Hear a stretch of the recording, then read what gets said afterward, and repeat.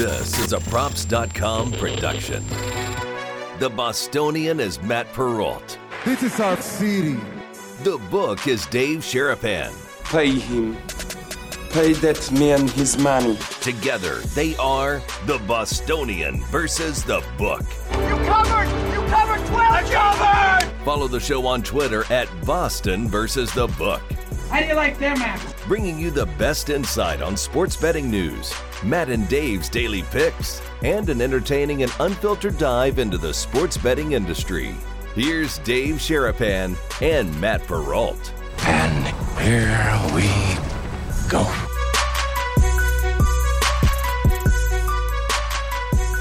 It is Friday, boys and girls. How are you? Welcome into the Bostonian versus the book here on Props.com, Props YouTube, Twitter as well. He's Dave Sharapan. I am Matt Perrault here for the next hour plus, talking everything in the sports gambling world. Dave is looking sharp today. He's got an outfit going today. For the folks listening, what are you wearing today, Dave? So at school today for little Sig Kendall, it's dress up like a pirate day today. Interesting. Madeline had dress up as your favorite character day today. Yeah. Book character. So we don't really have pirate stuff other than Pittsburgh pirate stuff. So I was like, oh, we got pirate stuff.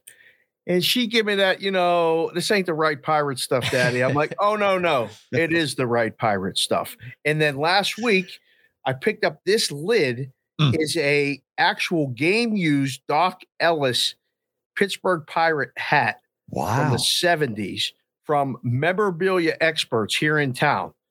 Victor Moreno is the owner. He's originally from Pittsburgh. We start talking and he's like, Dave, I want you to have this hat. And I said, get out of here, Victor. He's like, no, take it. It was Doc's. He was a friend of mine. I know you'll wear it, and I know you'll put it out on social media and stuff. It's like a beaut. Yeah, it's unbelievable. It is. If Farrah approves, then you got my approval, buddy. Yeah, thank you. It's sharp, man. It is definitely sharp. So I'm wearing this flat bill Dave Sharapan hat, which I don't do flat bill, okay, but I'm doing the flat bill Bruins hat. Look at that Bruins hat. I saw that last night. Did you wear that at the game? Yeah, of course. There were more Bruins fans at that game than there were Knights fans. That was the largest contingency of a rival fan base that I have seen at a Knights game since year one, because they blocked them all out for years. Remember, like they did not want them in. But I think the secondary ticket market has gotten pretty soft, and there's a lot of opportunities to go to a Knights game right now if you're a rival fan base, because that was the first goal was loud as hell. It was loud as hell. I couldn't believe it. I was like, my entire row was all Bruins fans, like the whole row, all Bruins. Below me, all Bruins fans.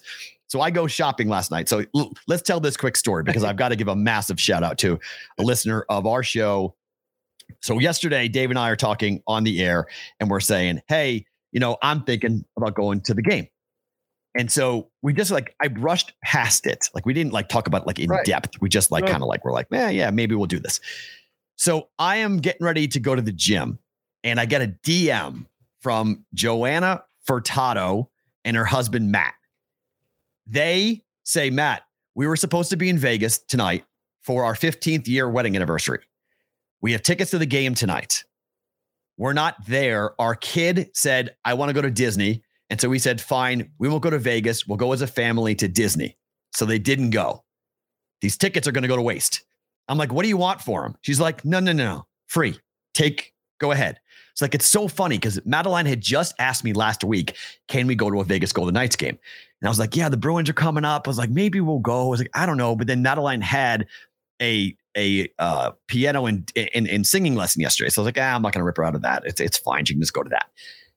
Then I get this DM, and I'm like, okay, now we got to go, right? I mean, free tickets to this. We got to go. I don't care where they are. They're in the building. They're probably in the nosebleed somewhere. I don't care. I'll take them. Let's go. So I go to downtown Summerlin. I go to your people. I go to the store, what's the name of the store again? Sportstown in downtown Summerlin here in Vegas. Okay. Downtown Summerlin by my house. Go in. I'm like, hey, I need a Vegas Golden Knights jersey for my daughter. to go and pull it out. And like, okay, I need a couple of hats for myself. I need a Bruins hat. What do you have for Bruins hats? Both of them are flat brim hat. Okay. I'm like, I got to wear a flat brim. I'm like, I'm going to be like Dave, my co-host. And she goes, Dave? We know Dave. We love Dave. I'm like, you know Dave? She goes, Dave was in here a couple of days ago. He bought 5 jerseys and 5 hats. We love Dave. He's amazing. We're all huge fans. I know you guys talk about the show, the store on the show. This is awesome. So she gives me like concierge service, like walks around, talks about different options, shows me this jersey and that jersey and this and that. So I buy Madeline a jersey. I go ahead and buy a couple of hats for myself. And she's like, hey, I'm giving you a discount. You know, Dave, I'm giving you a discount. So I got a 10% discount just because I know you at this place. Got the share. I buy, nice. Seriously, right? I buy 3. Dave buys 10, and yet I wind up getting myself a 10% discount on all the things because they know this guy so much, and he like keeps them in business by going in there and buying stuff. They're great. They're fans of the show. They're great people. I should have asked the woman's name, but I'm so bad at this stuff. I was so in a rush to get it out. I got it in my phone. Hold on. You have it in your phone? Oh my gosh, that's incredible. Yeah. We get everybody's number. Come on. Unreal. So she was all like completely in love with you. And like the guy next to her knew who you were. He's like, oh yeah, we know Dave. Oh yeah. So Madeline is all ecstatic. I actually, it was maybe not my most dad proud moment, but like, we have never done that together. Madeline and I have never gone to a sporting event together because she was too young and really not interested, to be quite honest. Right. But then she said something to me the other day, I guess at her school, she goes to an elementary school here in Vegas. Chance, the mascot, shows up all the time. Like the Knights send the mascot to all the different schools. I guess Chance has like this cool factor. So if you have a picture with Chance, all of a sudden your stature kind of rises. Of like course. You've taken a picture with Chance. Yes. And she knew everything about him, everything about she's like, Daddy, do you think we're going to see Chance? And I'm like, yeah, I think we'll wind up seeing Chance. So we're walking around. So we go to the game, we're walking around. I'm like, this is incredible. My kid's excited to go to a sporting event. Like I never thought my daughter, like she's like quasi interested in sports. And she's like legitimately like, Daddy, let's go. Like she was so psyched to go to the game. So we're walking around, and then the night line comes, the drum line comes through. Okay. So bang, bang, bang, bang, bang. Madeline's like a little bit freaked out. She's like, what's going on? She kind of looks at Chance and she fist bumps Chance, and then she fist bumps the Golden Knight, and she's like ecstatic. She's like, this is so cool. She's now really into it. So we're walking around. And by the time we're walking around, now they come back again for a second time. Now Maddie's into it. Now she's like, okay, I feel comfortable now. I'm confident. I have a picture with her that's on my social media on at Sports Talk Matt, where she has the biggest smile on her face. Chance runs over to her, takes this picture with her, and she literally told me right afterwards, "You're printing that out, and I'm taking that to school." Like she was so psyched for that moment.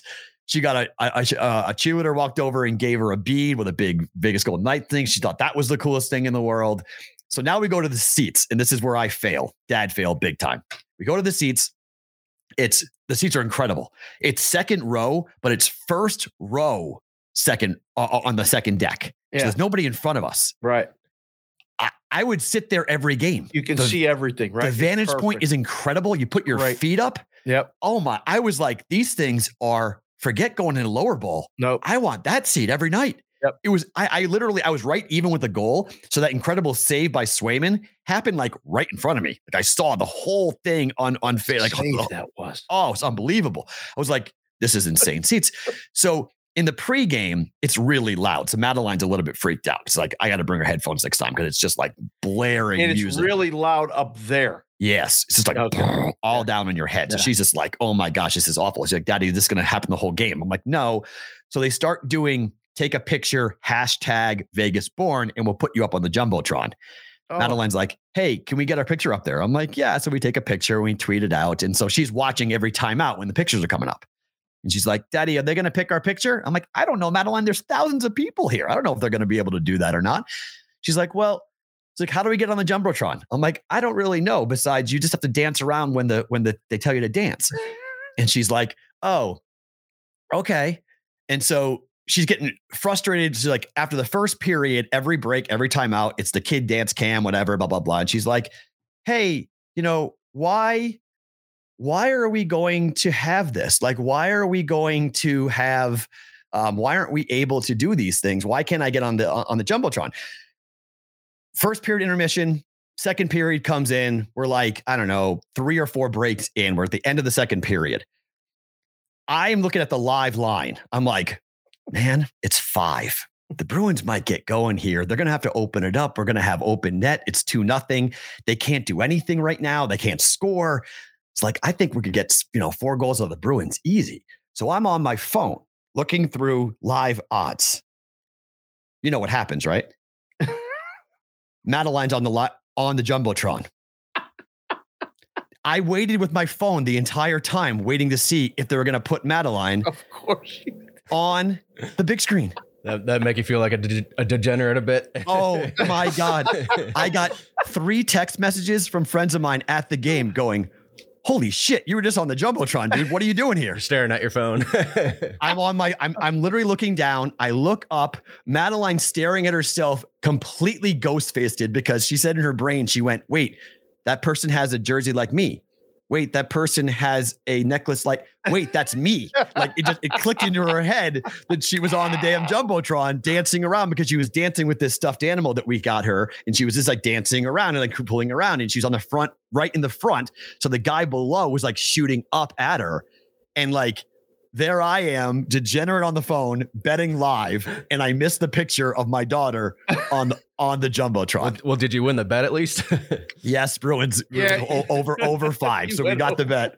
It was a good bet. Game goes over. Nice. 4-2 or 5-2 was the final. So the Bruins got 5 by themselves. But was the funniest thing. So we're walking to go to the bathroom and whatnot. And like people are like stopping Maddie going, I saw you on the Jumbotron. I saw you on the Jumbotron. And she's like, huge smile across her face. She's like so proud of herself. And she's like, Daddy, you missed the picture. I'm like, yup, I missed the picture. I got everything else. I got the chance photo. I got the Golden Knight photo. I got the intros. I got her, jumping up and down and clapping and being excited. And I missed the Jumbotron picture. Bruins won and covered. So Bruins money line plus money. Won the bet, won 2 bets on the game. So free tickets, 2 bets won, and 1 dad fail. Yeah, but it's okay because now she knows she likes it. Yes. I said to her, I said, now that you like it, I said, Kendall and Mr. Dave, we can go. And she goes, really? I said, yeah, all 4 of us will go to a game now. Yeah. If you like it. Like, I didn't think you were going to like it. I thought you might hate it. She's like, that was the most fun. I can't. She's like, how am I supposed to say I had a lot of fun? I just said, Maddie, you had a lot of fun. She's like, okay, I had a lot of fun. Right. Yeah. But I mean, like, that's the thing I think, hockey traditionalists and stuff, they don't get. You take your kid to a game like that with that whole scene before and the band and the drummers and the night and the presentation and then chants and, it's to the kids. Like they love it. And if you take them and they love it, immediately your love of the game and the sport and everything, it just comes back. Like, that's why I love going to games because it's about the game and you can relate to something together with, I mean, I'm 51 and my 8-year-old, she loves it. And she may not love sports like us and talk about it. And that's fine. But that's great, man. I'm glad you had a good time.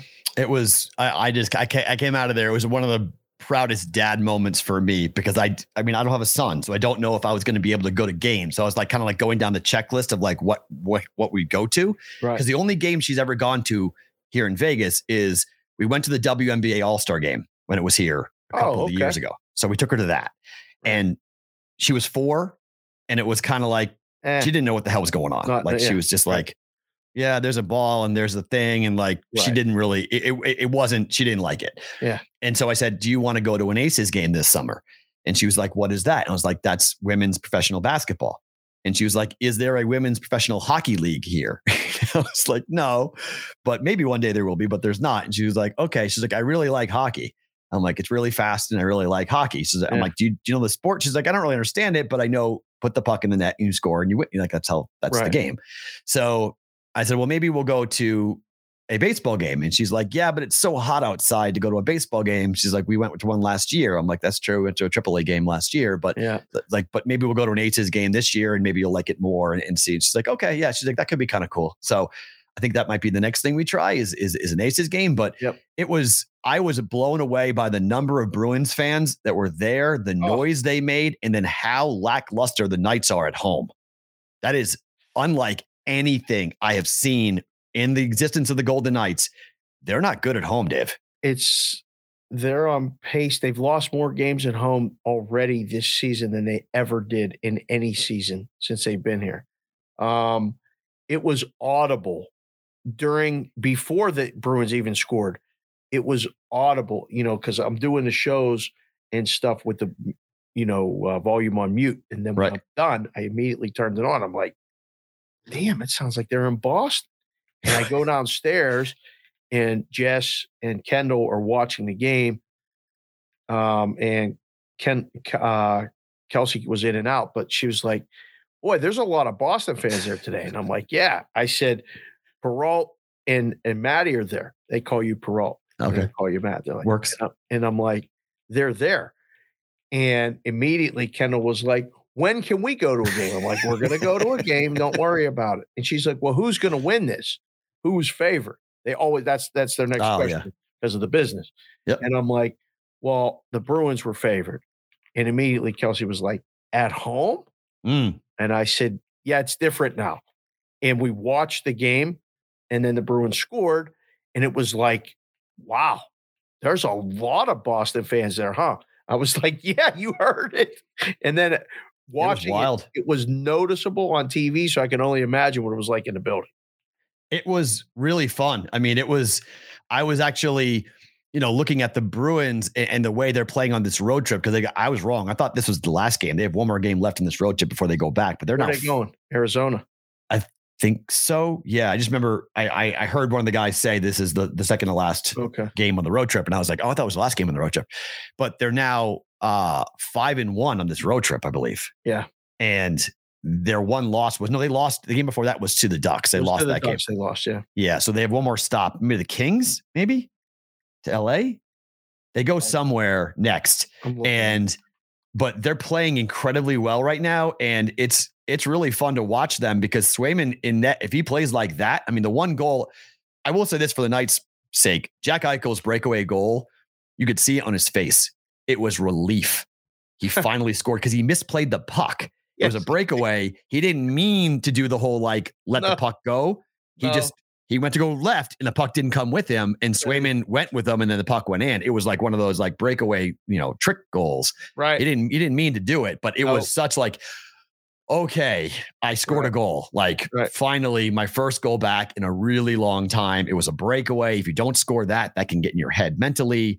Yep. I think that was a good moment for the Golden Knights last night to get Jack Eichel to at least get a goal, to get his confidence rolling. But them at home, as of right now, they got to be a fade for a bit. They miss Stone, man. I mean, they really do. Stone provides not just the ice time, but it's the on the bench. It's the energy. You can tell it's just not, something's missing at home, especially. And Boston goes to Columbus next, by the way. Wow. That's a wild trip on the way back. Right. They swing through the West Coast, then go back, play Columbus on the way, and then go home. Okay. So. That's a over game for sure with the way that the Bruins are playing right now. But, yeah. Man, really just a really fun, special night. And a huge thank you to Joanna and Matt. Matt's a big gambler, listens to the show all the time. Nice. From North Quincy, Massachusetts, just south of the city. And happy 15th wedding anniversary to you guys. But I mean, my gosh, you made a really special memory for me and my daughter. So, I mean, that's very cool. Very, very, very, very cool. All right, let me ask you a question because I was talking with somebody a little bit on this. Why do we love in the NCAA tournament? Why do we love the little guys in the dance?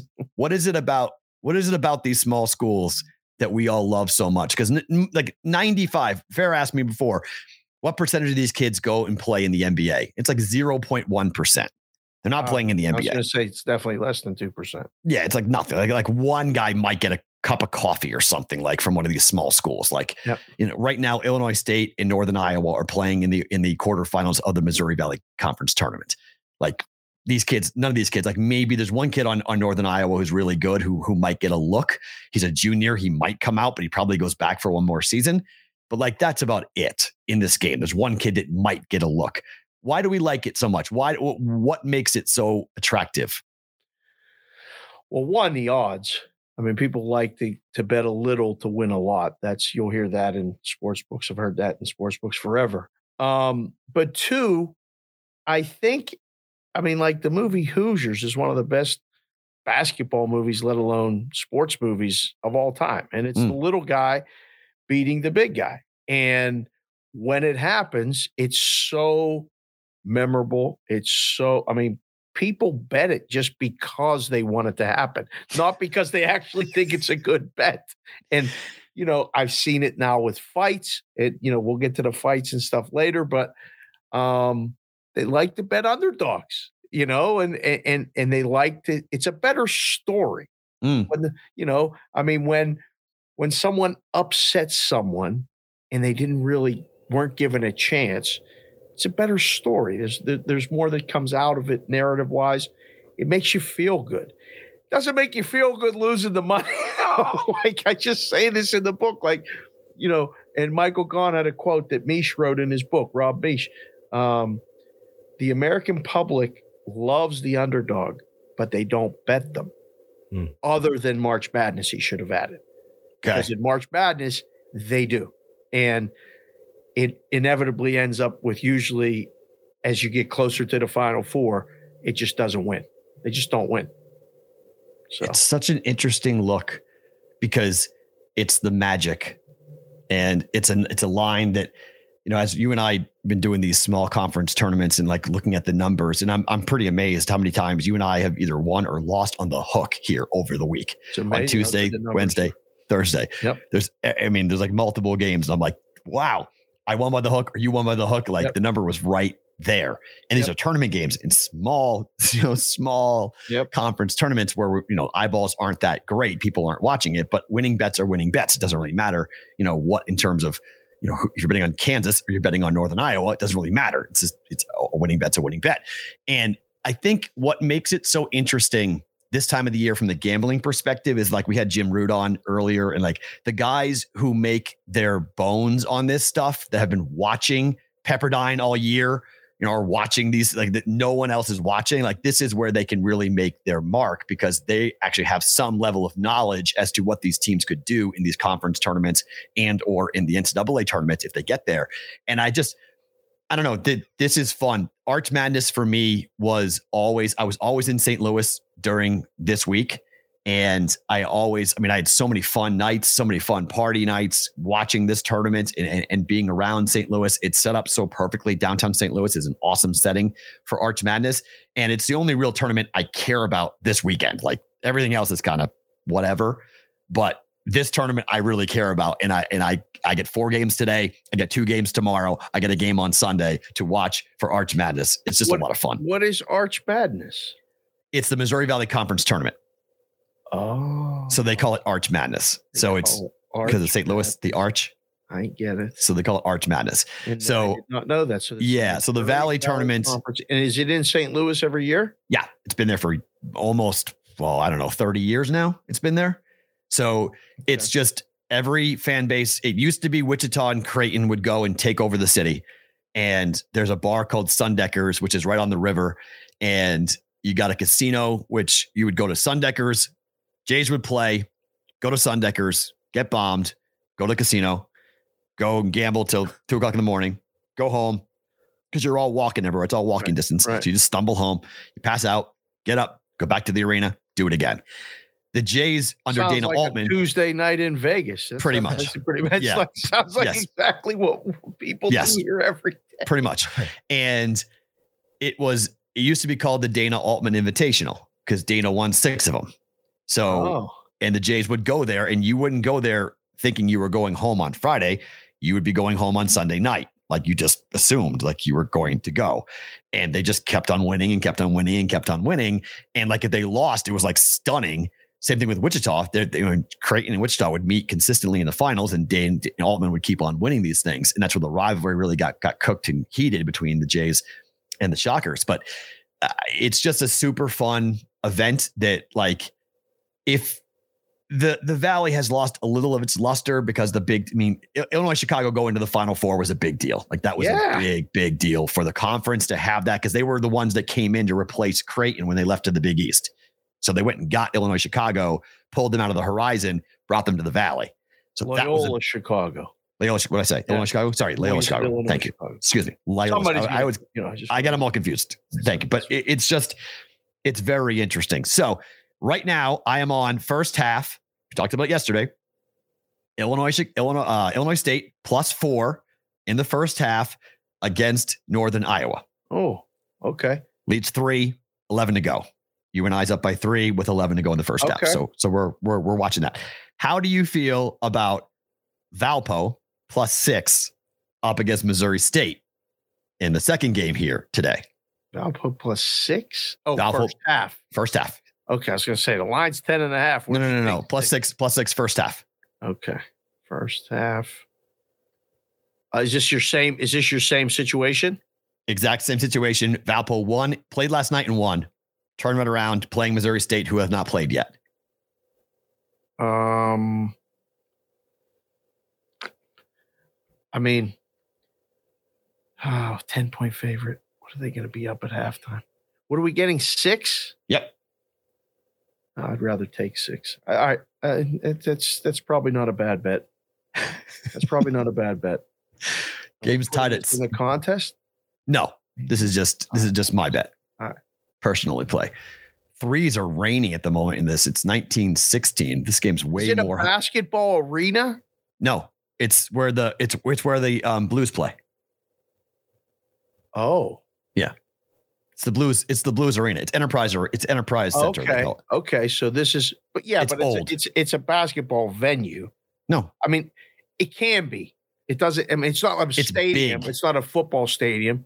No, but it's big. 17,000, right? 18. It's like going to T-Mobile Arena. Yeah. Okay. It's big. It's 18, 20. I mean, the sight lines are okay. They're not horrific. But a lot of these teams play in little gyms. Correct. But they're used to this. They're used to playing here at this tournament. Like, this is they've hit 5 straight threes, both teams. This is crazy. Ooh. This game's going to go way over. It's going to go way over. This is nuts. Yeah. Teams are just bombing threes right now between these. And I mean, this is where Illinois State's hitting shots, which is why I took them here in the first half, because they've played on this court already and they're confident on this court. They feel comfortable. Now, Northern Iowa, I think in the second half, I would be live betting Northern Iowa if I wasn't on the air right now for them to win and cover, just because I think they're going to probably run away with it in the second half, but it's going to be a fight here in the first half. The in-game total's up to 152.5. Damn. That is high for a Valley game. That is high. Yeah, up to 152.5 right now. So yeah, I would bet under on that personally, but I think Northern's up by 4. So what's the live number down? 9.5, 10.5. It just 10.5. Okay. 10.5. Interesting. Yeah, we'll see. This is a little bit of a danger zone for Illinois State. Need them to keep in contact here with Northern, who's been hitting a bunch of shots. But okay, so one more college basketball thing. Yep. Dave, would you pay $50,000 to go and see Coach K's last game at Cameron Indoor? Are you out of your mind? 50 families. Are you nuts? I would 1,000 to watch a coach up and down the sideline. I can say I was there. Yes. Hell, say you were there. No. Would 50, you even consider it? I wouldn't even consider it. Oh. Individual tickets, the get-in price right now for the worst seat in the house is $3,700. That's the get-in price. And I can't wait to go to a game at Duke some point in my life. The kids actually have seen it. Cameron, hopefully, they won't move it off of Cameron, because it's like Cameron's something. Yeah. I mean, there's no question. I'm definitely going to go to a game there. I've said that for years. I've watched this Duke North Carolina game. This is one where, like, I might even get up and watch game day on Saturday just to enjoy the festivities and stuff before. And I've already told the kids, ideally, we're going to, you'll be able to watch what this means, because they saw on Instagram or something, they're like, Kylie came to me yesterday and said, Daddy, was this coach the coach we saw here? And I said, yeah. And she's like, and those people are going to pay that kind of money for the seats. And I'm like, I think they will. Somebody is going to pay that. There's some very rich Duke alumni. Right. 100%. Not even a question. Pay Right. the Duke. I mean, the last time Coach K wasn't the head coach of Duke was 1979. That's my Pirates. That's when they won a World Series. That was a long time. 1979 was the last. Coach K in November of 1980. Coach K coached his first game at Cameron Indoor Stadium. Wow. Right? That's, I mean, if you're like a 75-year-old person and all you know is Coach K wins championships, resetting Duke, putting Duke on the map. Duke was a laughing stock. Duke was just a team in Carolina. Like they weren't Duke till Coach K showed up. Guy comes over from Army, brings this very incredible style of play, recruits differently. I mean, just a remarkable career, Hall of Fame, unmatched.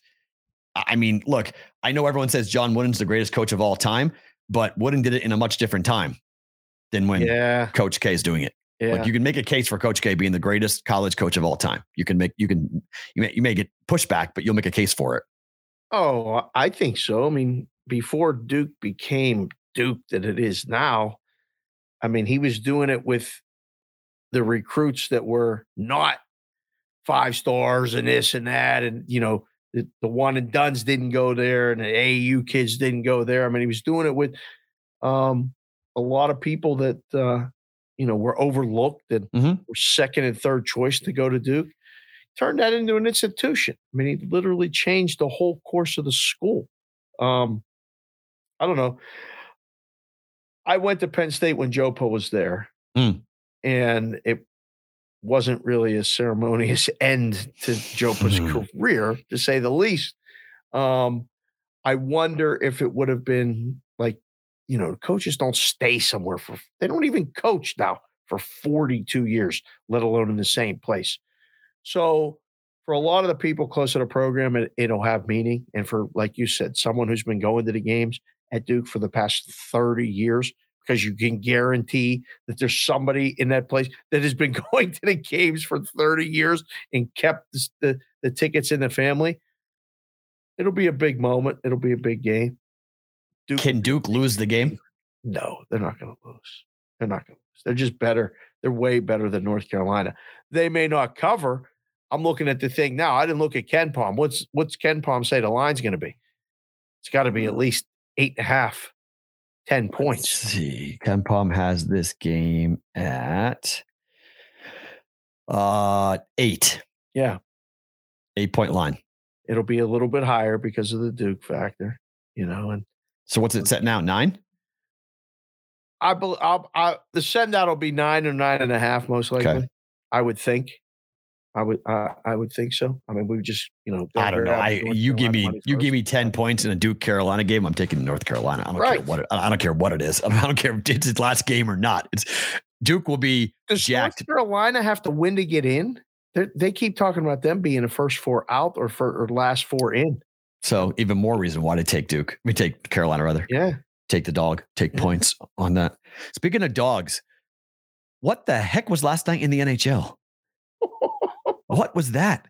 Pittsburgh outright 5-1. Yeah.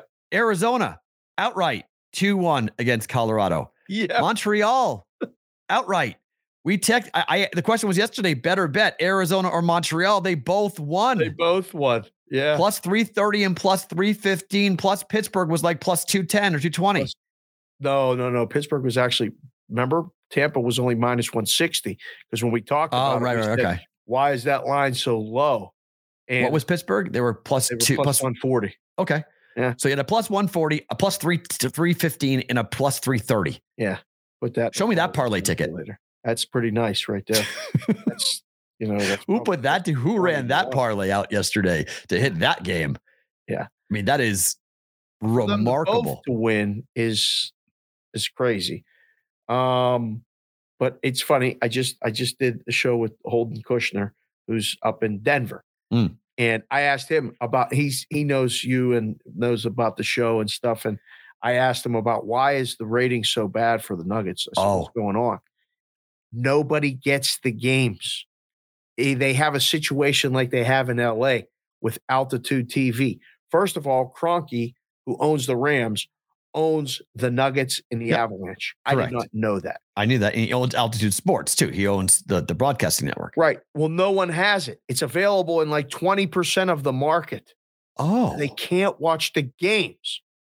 I was like, what are you talking about? It's not on the regular cable package. He's like, no, it's like the Dodger games in LA.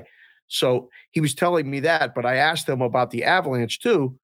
And I said, what happened last night? He's like, the Coyotes have our number. Huh. I'm like, good to know. The Coyotes, he said, every time they play, it's a 1-goal game. The Avalanche, beat them in overtime in a shootout and then lost, I guess, last night. So, yeah, we'll have to keep that in mind. And I asked him, he asked me first, what do you think about the Avalanche winning the Stanley Cup? Is this the year? And I was like, dude, you watching hockey right now? Like, anybody can beat anybody, it feels like, on any night. It's almost like just blindly bet. If someone's a plus 300 or plus 400, just sprinkle it. Like, just throw whatever on it, because it seems to be really like almost every night we're getting these. It's at that time right before the trade deadline. Like, we got a week, I think, or a week and a half before the trade deadline. There's a lull, but the odds can't reflect that. You see, like Toronto -$4. They're in a lull right now. They're trying to figure out what they're going to do for the stretch run, who's maybe going to have to be traded and stuff. It's an odd time. And you're absolutely right. I mean, you said it on the show. Oh, just give me a goal and a half, or give me 2.5. I'll take that. Yeah. At -110. That's a good bet, but it's 100% worth the sprinkle on a money line too. Yeah, it's quite remarkable. All right, so last night Kevin Durant comes back for the Nets. They do not win, but he scores 31 points. He felt pretty good doing it. What does this mean for Nets futures? Like, obviously the books think that they're the best team. Are they? I don't think so. I mean, he did look good, but I'm reminded when I see that come back, like a guy like him come back, basketball's still a team game. Mm-hmm. It's still a team game, and a good team can beat one guy every time. Maybe once in a series, okay, that one guy can carry a team. But, man, between that game and your Celtics game yesterday, I'm like, oh, these playoffs are going to be tough. Like, I don't know what to do with that team. I'll be honest. I don't know what to do with the Celtics. They don't make any sense to me. Defensively, they're playing incredibly well. Udoka just won Coach of the Month last month. They went 9-2 last month. I mean, but they're housing teams too. Like, they're winning, but they're winning convincingly. Yeah. And I watched Memphis, who I think has a legitimate shot with the right path to actually win the Western Conference. They could not figure it out. Yeah. They could not. They were settling for bad shots because they couldn't get close to the basket. And then when they tried to shoot threes, every one of them was contested. I was like, geez, they're out on the perimeter too. Like, it's the first time where I was like, oh no, because I was hoping that the Celtics would be a first round exit. And so we could not have you pump on your chest because I had to listen to the New England stuff, and I was not very nice of you to say that. No, we don't want Boston out in the first round. Come on now. This team could beat the Sixers, and then I got to hear all your shit. Oh, that's coming. Oh, if it's 3-6. There would be a parade. There'll be like I would do a trombone parade if the Sixers if Boston knocks out Embiid again. Oh, it would be so beautiful because I'll be so sad. I mean, Al Horford. I mean, it's like one of those things where like you could have an opportunity here for Boston if Robert Williams could play the role that Al Horford played in that playoff series years ago, where essentially they just took away Embiid. They played D and said, okay, somebody else is going to beat us. Now that's James Harden now. So it's a little bit of a different situation, but that year it was just shut down Embiid, go Ben Simmons. Go ahead, Ben, shoot all you want. That's what the Boston did. They just it was like anybody else but Embiid. I hope it's the Celtics can take out the Nets at some point. Like, that's not happening. Oh, Boston taking out Kevin Durant is a Celtic killer. There's no answer for Kevin Durant on that Boston roster. Not even close. I think they play on Sunday. Did they play on Sunday? They play Boston on Sunday, I think. Ooh, that's a good game. Yeah. I'm looking forward to that game. Yeah. I got 3 minutes. Northern Iowa by 8. I got to cut into this lead. I got 4 points here. It's going to be tough. I might be going down 0-1 on the day. Philly, by the way, is -7 tonight against Cleveland.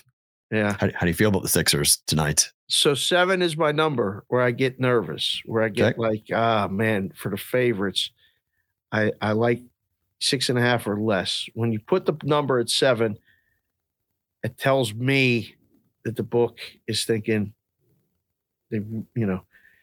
Backdoor. Well, you got to get that money. If you get bet up and it goes to 7, okay, you've already taken the bets.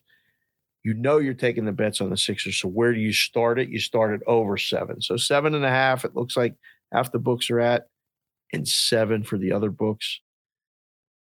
Cleveland has played really, this is their first skid of the season, the last couple games. Right. Everything says to take Philly, and Cleveland will cover. That'll probably be the way this one goes. My initial thought right now, I want the Sixers to win every single game the rest of the season. I want them to be the 1 or the 2 seed. I don't want to have to be I don't want them to be the 3. Because whoever's in that 6, if it's your guys, is very, very live. I want to play the 7 or the 8 in the first round. So I hope the Sixers win. But if I had to bet that right now, I think I would take the Cavs. Okay. Nick Kalikas, Circa Sports, coming on at 11 o'clock to talk about UFC 272, Covington versus Masvidal, that fight happening at T-Mobile Arena here in Vegas.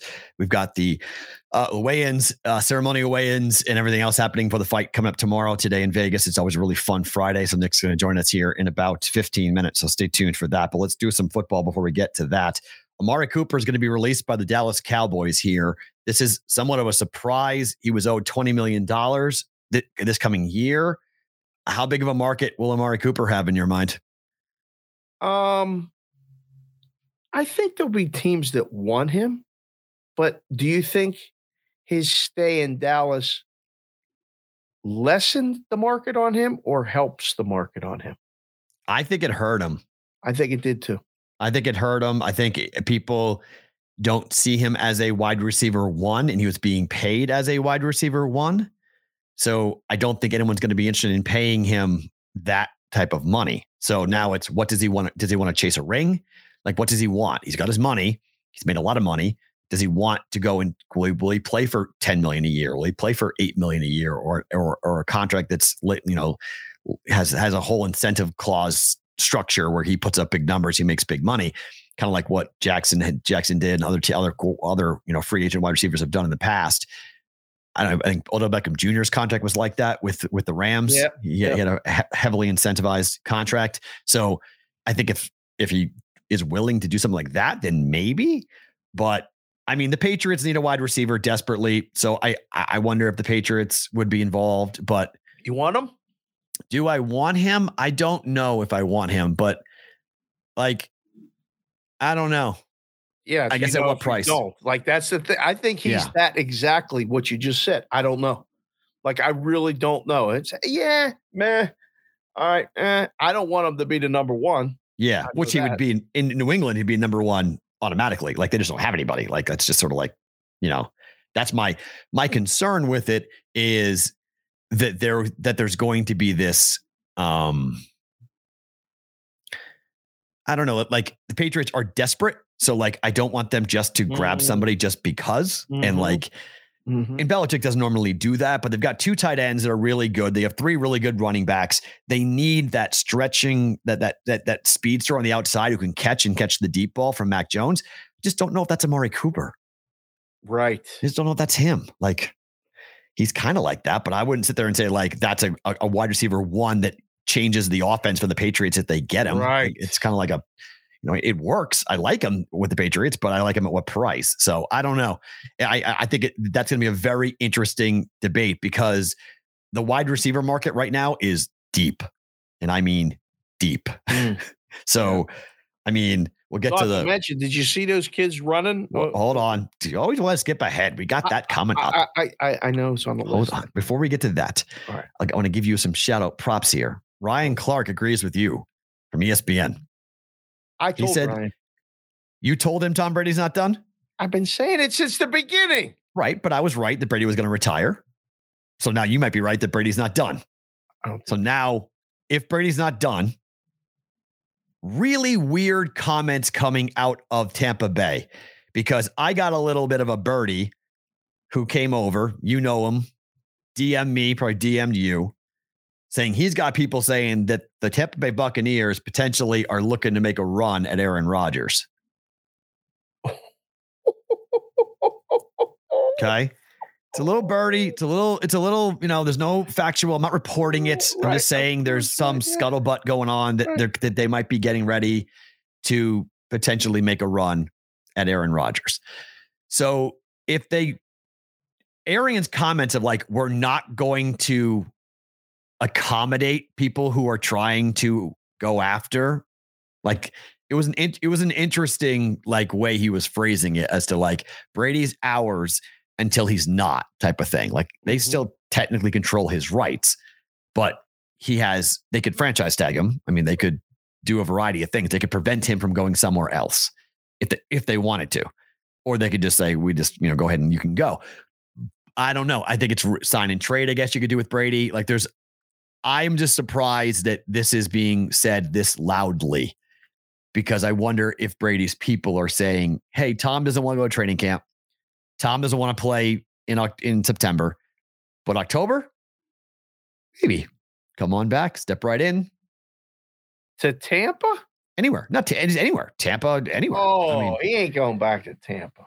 Right, it could be anywhere. I mean, he could play. I don't think he's going back to Tampa. I don't know. He's coming back. He ain't done playing. He ain't going. Where? Where is he going to? I mean, you're talking. So is it a 1-year deal with him playing with a team that's quarterback gets hurt? Is that what you're thinking? He's not going to camp. He's not going to training camp with some other team. He's different, man. He might go and. But the Bucs won't let him though. Well, that's what I mean. He's got to get out of that first. But how do you get out of the Bucs? That's part of the problem is that you have to get out of the Bucs. I don't know how they do that. Like, how did they get out of the Bucs? So Tampa's going to be cool with him playing somewhere else. And Tampa's probably like, yeah, no, thanks. It puts them in a tough spot because now they got to worry and wait and see if Brady will come back. They can't move off of Brady. They have to wait. And now they're in. Belichick's probably putting his heels up on his desk going, have fun. I told you this. This is what I didn't want to do this. I didn't want to have this one player holding us by the cojones and we couldn't do anything about it. We had to sit there and please, Tom, please, will you please come back? Because if you don't, we are up a creek without a paddle. And what do you do? And if you trade for Aaron Rodgers, I would love to see the package as to what they would do. I mean, like, does Chris Godwin excite you at all if you're a Packer fan, given the injury? Oh, I think he helps the cause anywhere he goes. But he hasn't, I mean, he blew his knee out. He's hurt. So he's coming off of knee surgery. But you don't know, but like that's significant. But he's their piece. Godwin's the guy because Godwin wants he wants a lot of money. So they could franchise tag Godwin, trade him. That could be a piece. Couple of first round picks, but I said before, I still think that the Aaron Rodgers team X is where he goes.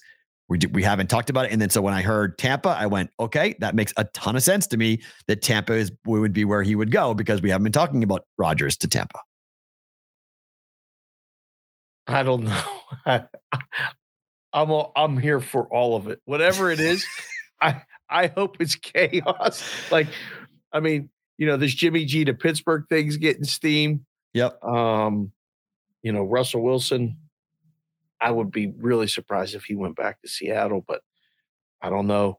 You see the coaches now, like Pete Carroll was all oh yeah, me and Russ are going to be there a long time together with the program. We're going to this, we're going to that. And I'm like, man, is he lying? Like right to everybody? It sure seemed like it. And then, I mean, Gronk to the Bills. Oh gosh. Gronk to the Bills is horrific for me. I can't stomach that. I texted you that before. I said I can't stomach that. That's just. By the way, I lost my bet. You and I's up by 10 at the break. So unfortunately, +4 doesn't hit. So 0-1 start to the day for me. Well, now I like that other one. Now we can bet that other one. The +6. Yeah, we'll split. Yeah, the Valco. Yeah, 1-1's fine. We'll take that. Gronk to Buffalo makes a ton of sense. I just don't know if he wants to play the Patriots twice. Like Gronk still does a lot of business. I don't care about none of that. I don't know. He does a lot of business. It's like Brady. He's a smart businessman. He do a lot of business in New England. And you want to be cold? I mean, I know going home and playing in front of your family and friends and maybe bringing a championship to Buffalo could be a big feather in that guy's cap. I mean, it's a pretty big deal. I'm a Buffalo kid, went home. I went to Arizona. I didn't play college ball here. I went to the Southwest, drafted by the Patriots, was part of the team that just beat the living tar out of the Bills over and over again. And then go to Tampa, win a championship. Now I'm a free agent. Okay, I can go home for a couple of, a year, play in front of friends and family, make a run, become Josh Allen's best bud. Someday I'm going to get the story directly from Gronk about why he went to high school senior year in Pittsburgh at a place called Woodland Hills. Really? I didn't know that. Yeah. I'm dying to know that. They sent him out of the state. Yep. Is Woodland Hills like a power? It was. Okay. I mean, they've had Division I kids come out of there regularly, but it's usually a pipeline to Penn State. Oh. Pitt. Like it's weird. It's a lot of kids. So they stash kids there for a year and then they go to Penn State or Pitt. It seems that way. Makes sense. College basketball programs do that all the time with JUCOs. They stash a kid a year at a JUCO and then take them afterwards. Yeah, but Woodland Hills isn't a private school. It's just a but I mean that's just coming out of nowhere. Like Bishop Gorman is a private school. They do that. Yeah, of course they do that. So that's interesting. All right, you mentioned it before we get to Nick Kalikas here in just 1 second. Tyquan Thornton for Baylor, wide receiver. 8 wideouts have run faster than 4.4 at the combine. This kid ran a 4.28. They thought he broke the record. Unofficially, he ran a 4.21, which would have broke the record of 4.22. But they went back and they electronically ran it, and he ran a 4.28. Oh. He's tiny, but he ran a 4.28 40. Man. Like this is, if Al Davis was alive, this is your first round pick for the Raiders. Can he catch? Doesn't matter. He can run. Can he catch? Doesn't matter for the Raiders, but Mark's not Al.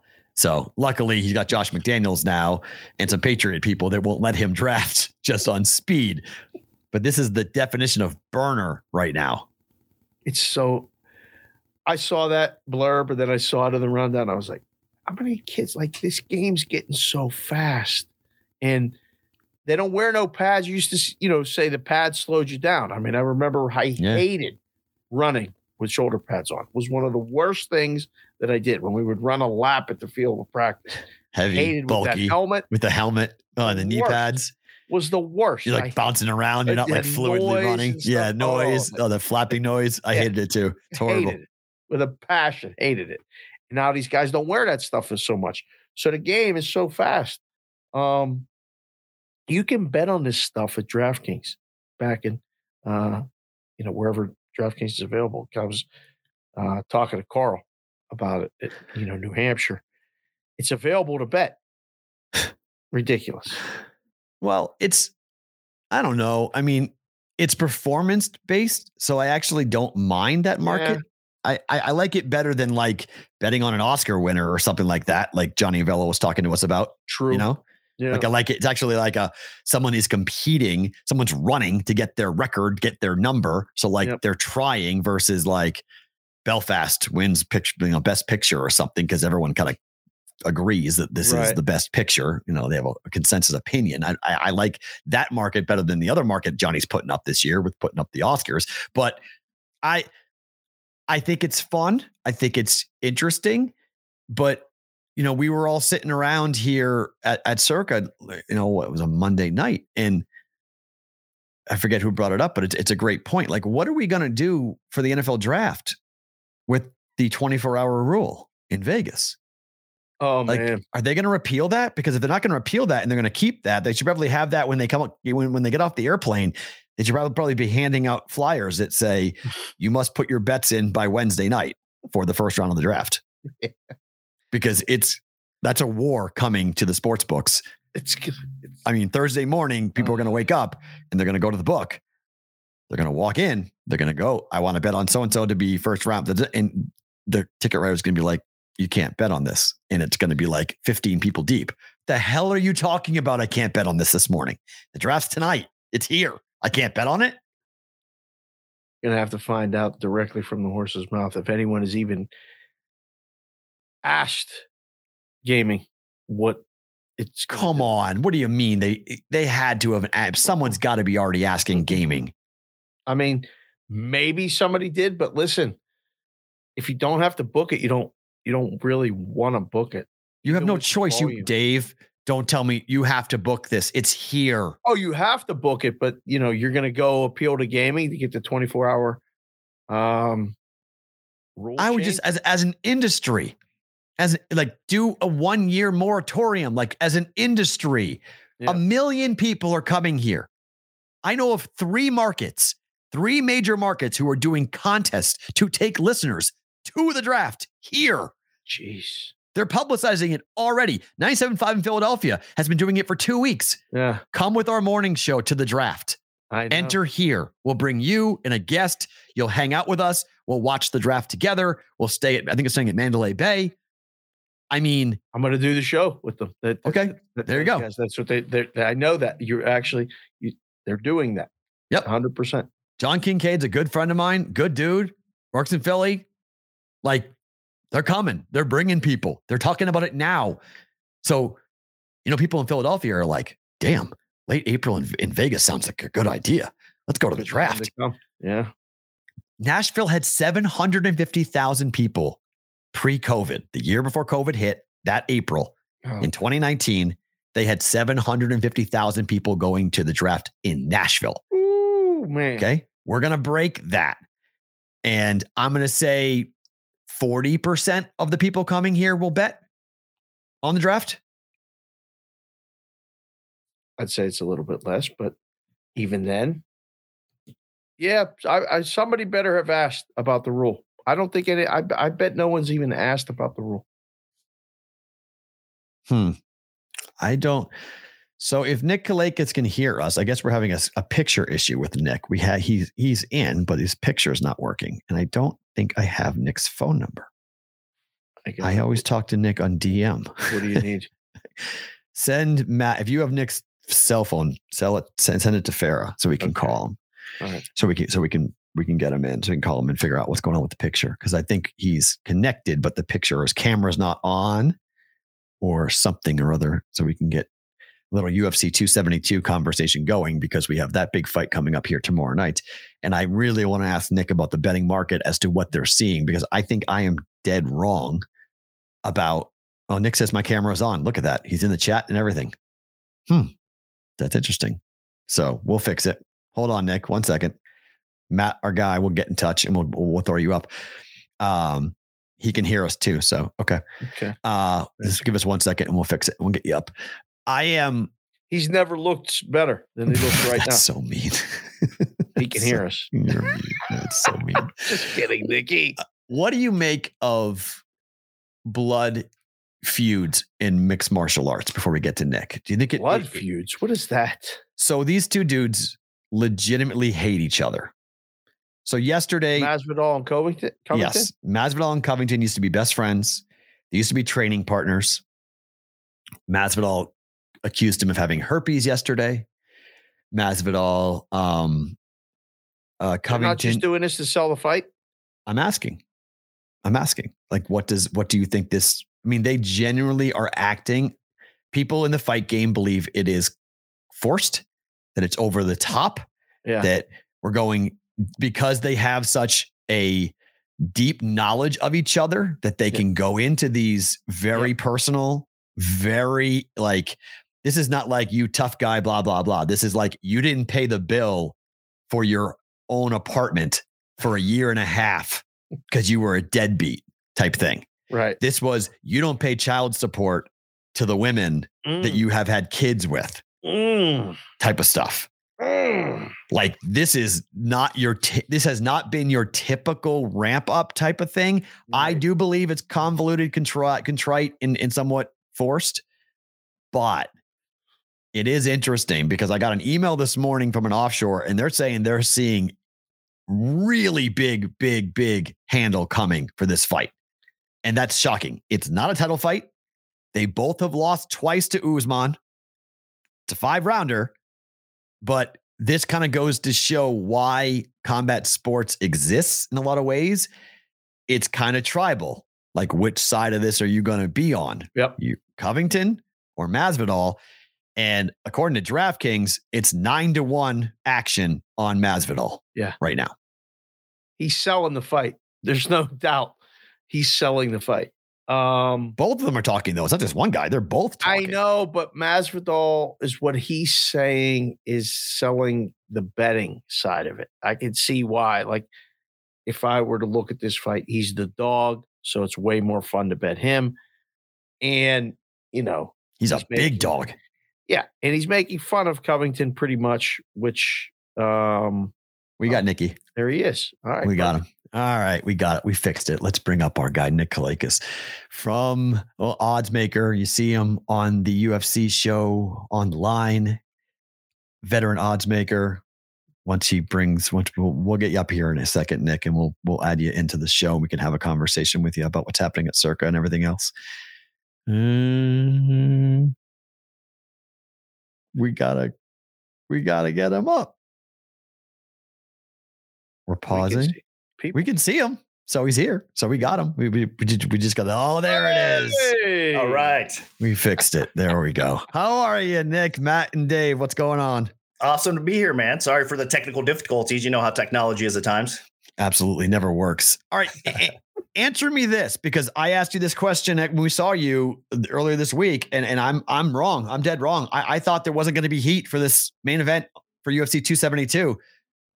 I'm wrong, right? I mean, there's a lot of heat for this from a betting side of it. Oh, there is. As of late, we're getting some significant action on Colby Covington. Of course, we've been getting parlays the whole time. You know, I mean, that's on the ticker. That's all you see. Colby Covington mixed with an NBA team. Colby Covington mixed with a college hoops team, right? So he's in a lot of parlays. But now we're also getting respected sharp action coming in, betting over the counter and extended limits as well. So Covington seems to be the side for most people right now.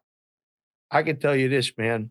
I saw UFC handle grow and grow and grow. And like, you've been in the game a long time now. You see this stuff growing, even for just like a card like this, where you have, I mean, they're selling the main event. I mean, this is the question. But like a guy like Greg Hardy is fighting on the undercard. You see any action on the undercard on like this weekend? When you have a headliner such as like Masvidal, Covington, of course, these guys are two ultra popular fighters. I mean, I want to bring up a guy like Conor McGregor, of course, but that's a little bit even a more unique situation because he's just kind of ahead of everybody else as far as clicks and pay-per-views, you know, on that other level. But when you get the star power of a guy like that, or like I said, Masvidal, Covington right now, it does bring more attention to the card. So we do see the handle increase on the prelims as well, which is awesome. I love to see it. I wish there was that star power on every pay-per-view card, which a lot of times these days there, you know, we see that happen more times than not. But that being said, this is kind of a unique situation. And although from top to bottom, you don't see a lot of the star power, minus, like you said, a guy maybe on the spot like Greg Hardy or so, like I think it's kind of top heavy in sort of speak in this card, right? But it will draw attention to it. It feels a little boxing-esque in terms of how deep is it. We'll get to the co-main in a second because that's a wonky thing that happened with the co-main. But yeah, what do you make of the total here with this fight? What action are you guys seeing on this? Because obviously we've seen Masvidal that put him on the map with the knee to Ben Askren that shock the world with a 5-second knockout. But we've seen Covington be incredibly durable in his fights against Usman. He can take a ton of punishment. So you have a striker like Masvidal who's known for, piecing up his opponents. But are we seeing any action on the total? We are. We're seeing a little bit more trickle on the over 4.5 rounds right here in this spot. I think the narrative is if Colby Covington wins, he probably wins by decision, right? So even if you look at the props for now, he's favored about $1.15. So you have to lay a little bit of chalk for him to win by decision. So it's kind of correlated to the over. And that's why we're seeing a little bit more action on the Covington over 4.5 rounds right now. So I think we will see some buyback, and we'll see some action coming in on the under, because we will see that money eventually come back in on Masvidal, especially on fight day. I mean, we're going to get a lot of public action. There's no doubt about it. And I think that will correlate with the under as well. Nikki, one of the cool things you guys do at Circa is you allow futures to be parlayed with other stuff. The way this UFC is bet, as a percentage in your mind, or maybe, not this specific card, but just in general terms, do people bet parlays more than they bet straight bets when they bet this UFC? Because I know I used to see they would parlay 3 or 4 fights rather than do straight bets to try to get the favorites down to maybe a plus money price or get it even money, or just give them more action so they can have the whole card. Yeah, we do see it. I mean, popular for sure, especially at chalky cards. I mean, about 65-70% of the time, the UFC favorites do tend to come through. So a lot of people will parlay 3 or 4 fight combinations. And, in MMA, it does seem to hit more times than not in comparison to other sports. Those chalky parlays do hit. So you combo them in 2 or 3 teams, you can't have success if you pick your spot. So we do see a lot of action. I love seeing it on the ticker, man. When you see like 4 or 5 teamers, 8 teamers, 10 teamers coming through, I mean, of course, you got to sweat some of those out, but more times than not, they work out. But yeah, the action and the handle on parlays is increasing significantly. Do they throw them in with Golden State, though? Like Golden State's playing the Lakers on Saturday. That'll be Golden State with, Covington and like 2 other fights, right? Yeah, they will do that, of course. I mean, like you said, that we even parlay them with some of the futures, maybe a college basketball future to win a national title or something like that. We'll see a couple of those parlays. Of course, we have Kentucky Derby odds. They get parlayed with those as well. So, I mean, we just see so many mixed combinations with UFC getting blended in with other sports all the time. The cool thing about, I think, UFC right now in this stage we're in 2022 is we see so much crossover from other professional bettors in other sports that are coming in and betting UFC as well. That's so awesome for me to see, because it seems like everybody can kind of relate to fighting and everybody wants kind of to come in and get involved in the action. So I think that's basically affected across the board, including some parlays now. Nick, we know that the number is big. It's over $3 on Covington here to win this fight. On close, what do you think the number is going to be here? Are we going up? Are you guys going to be looking at minus 400? I mean, where are we seeing this number come in? Because you mentioned the public money coming in. So if I like Covington, should I just wait here to get to fight night? Because you guys may come down with public money. Yeah, I think it will come down. I think it's probably reached its peak right now. I mean, unless we drastically need to get some money back on the dog side, on Masvidal's side, I don't think we'll raise it anymore. I think it will probably end up dropping a little bit. Looking across the screen, I mean, the market has increased with us a little bit. There's minus 340s, 350s out there. We're at minus 365 right now at Circa. So again, we're probably the worst market price. But again, we are asking for a little bit of Masvidal action at this point. But I do think we'll get it, and we probably will lower our price at some point. But I don't expect it to reach minus 400. I think it probably goes back towards minus 300 by fight time. Nikki, do you let anybody else touch the numbers on fight day? Or do you go in there and pretty much it's pretty much your thing? And you let Metcalf or anybody, Davis, anybody get involved in that stuff? Or do you say, this is my thing, let me do this on Saturday? This is definitely my thing. But that being said, if Metcalf wants to come in and touch anything he wants, of course, we're going to let him do it. I mean, the guy's a genius. I mean, of course, Chris Bennett, Jeff Davis, Glenn Herzog. I mean, we have such a talented team that if they come in and tell me, hey, maybe we should think about doing this, I'm going to listen to them. You know what I mean? I'm not going to be stubborn and not listen to those guys. But yeah, no, when I get in there, it's basically my thing. They let me do my thing. I appreciate that a lot. And it's worked out pretty good for us, to be honest with you. So do you get to look at anything else? Are you looking at any hockey? Are you looking at any basketball? Or you got tunnel vision on. Let me look at the UFC. Typically speaking, I mean, on the schedule, it's funny because they just kind of slot me in, not a time slot on Saturday. Chris Bennett ends up making our schedule every week, and he basically puts UFC in there for that slot. So whatever, you know what I mean? For me to just cover that UFC for that particular day. So it's kind of cool. It's not like that the rest of the week, of course, but on Saturday specifically, it is kind of like that.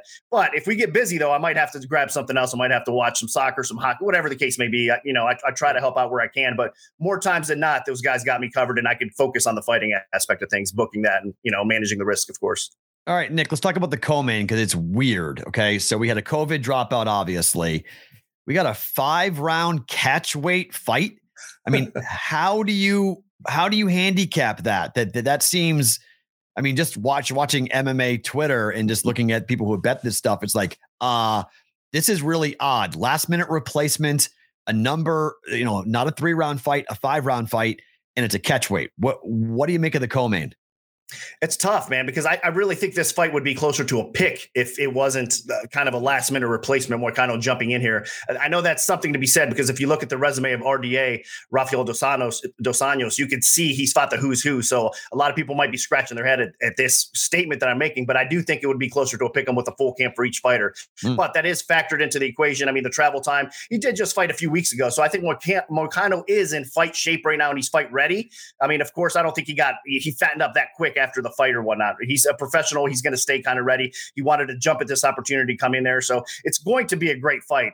And historically, when Moicano loses, it's against a knockout artist that just catches that chin. He's kind of got tall man defense at times, right? So his defense on the feet isn't that great, but offensively, he's definitely a threat everywhere the fight takes place, and it should be a fun fight. And we haven't really seen Dos Anjos knock anybody out in a while. So that's what makes this fight interesting, and I think that's what makes it competitive. I think these guys are both so well-rounded that it's going to be a close fight. Despite the short notice, it's going to be a really fun one. It's one of those fights for me where it feels like if I'm Dos Anjos, I want to take him into the later rounds. That I want to go into the championship rounds, the 4th and the 5th round, just to see what the conditioning is like. And like, are you capable of being explosive late?